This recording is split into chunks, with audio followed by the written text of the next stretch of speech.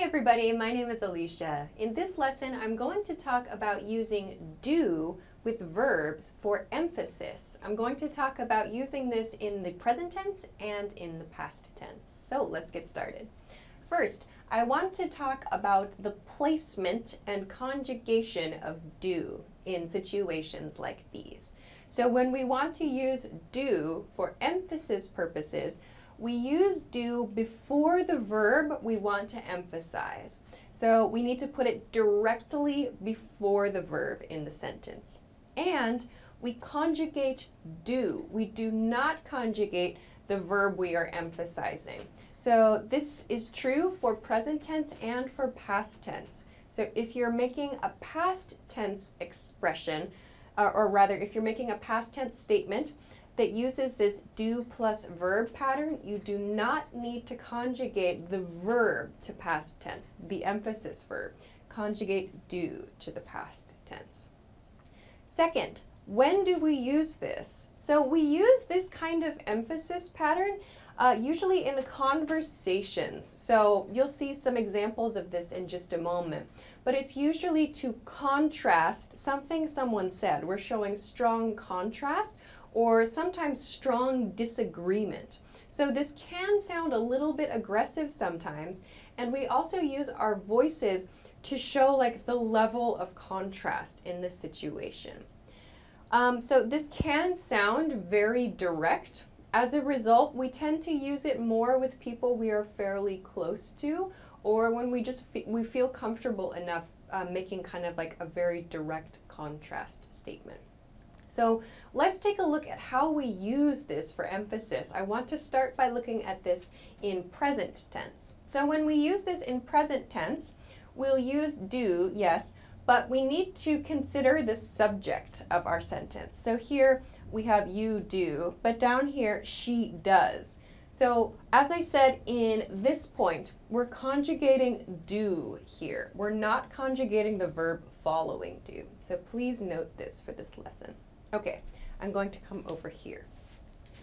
First, as I said, we use this in conversations really. It's not so much something that we make our own statement. It's usually in response to something someone else has said. So in this case, A says, I don't have the password for this computer. B says, but you do have the phone number for the IT help desk, right? So here, you heard it maybe with my voice, but you do have. So that's how we're emphasizing the verb have here. But you do have, you could use it that way. We tend to really emphasize do, or does, with our voice in this way. You'll also notice when we use this emphasis pattern, we use the same verb the speaker used before. So in this sentence by person A, I don't have. Here we're contrasting it and using the positive do have. So the verb matches here. So in this case, the speaker is offering a solution to a problem. The speaker introduces a problem here. I don't have the password for this computer.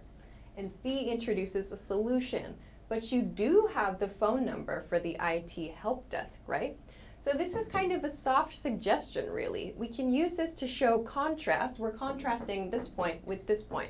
Like, I don't have this thing, but person B points out you do have this thing that can help you. So we're like kind of using it to find a solution in this way, kind of an indirect suggestion. Maybe you should call the IT help desk. Maybe that's an idea. Let's look at another example in present tense. First, person A. She doesn't have time to meet with you today. Person B.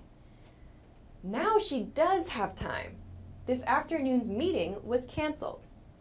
So here again, I'm using the same verb, have, and in this case, it's reversed.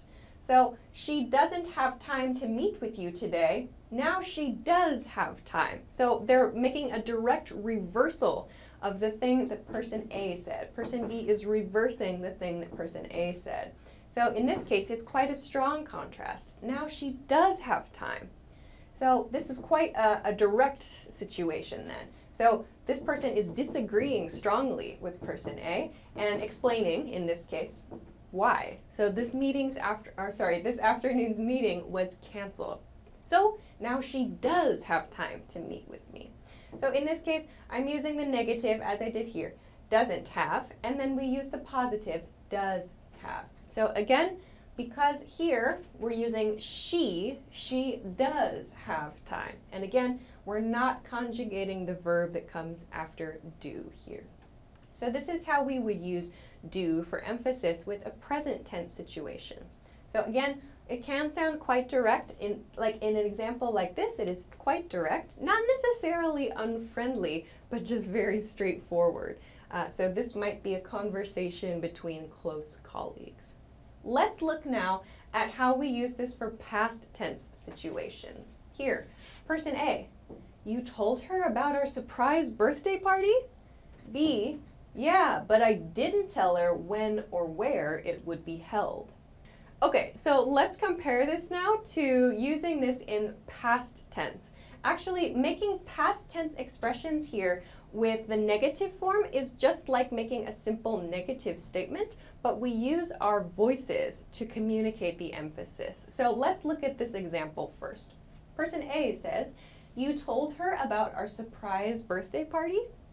B says, yeah, but I didn't tell her when or where it would be held. So you'll notice this is just a regular past tense expression. I didn't tell her. So you will hear people use, as I just did, their voice to communicate the emphasis. Yeah, but I didn't tell her when or where it would be held. So person A is shocked.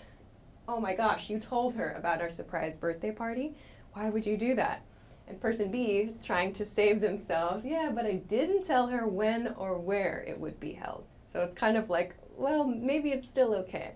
I didn't tell her. So if you want to emphasize that, you can use your voice in this case when we're making a negative, didn't tell her. Let's look, though, at another example that uses the opposite in terms of negatives and positives. Here, we used a past tense, simple past tense in the first statement, and we use a negative in the response statement. Here, let's look at the opposite, a negative followed by a positive. Person A says, oh no, I didn't bring my sweater. Person B says, but you did bring a jacket, right? I saw it in the closet. Here, simple past tense statement. Oh no, I didn't bring my sweater. And then person B, again offering a solution like we see here, or we saw here rather. But you did bring a jacket. So here, did is conjugated to past tense. Bring is unchanged. There's no conjugation to bring here, but you did bring a jacket, right? So B is offering a solution to A's problem introduced here as a response. So in each of these examples, you can hear with my voice, I'm really emphasizing my verb do or does or didn't or did. We do that quite a lot when we really want to show that strong contrast there. When you're making these simple past tense statements, yes, because it is just a simple past tense statement, it might be more important to use your voice to really show that emphasis. Otherwise, you might not communicate it so clearly. But when you use it in like present tense or in an example like this, you can maybe not focus so much on using your voice unless you really, really want to show a strong contrast. So this is how we use the verb do in front of other verbs for emphasis purposes in present tense and in past tense. So I hope that this was helpful for you, and I hope that you can make stronger contrasting statements with this grammar point. So if you have any questions or comments, or if you want to practice making some example conversations with this stuff, please feel free to do so in the comment section of this video. Thanks very much for watching this lesson, and I will see you again soon. Bye-bye.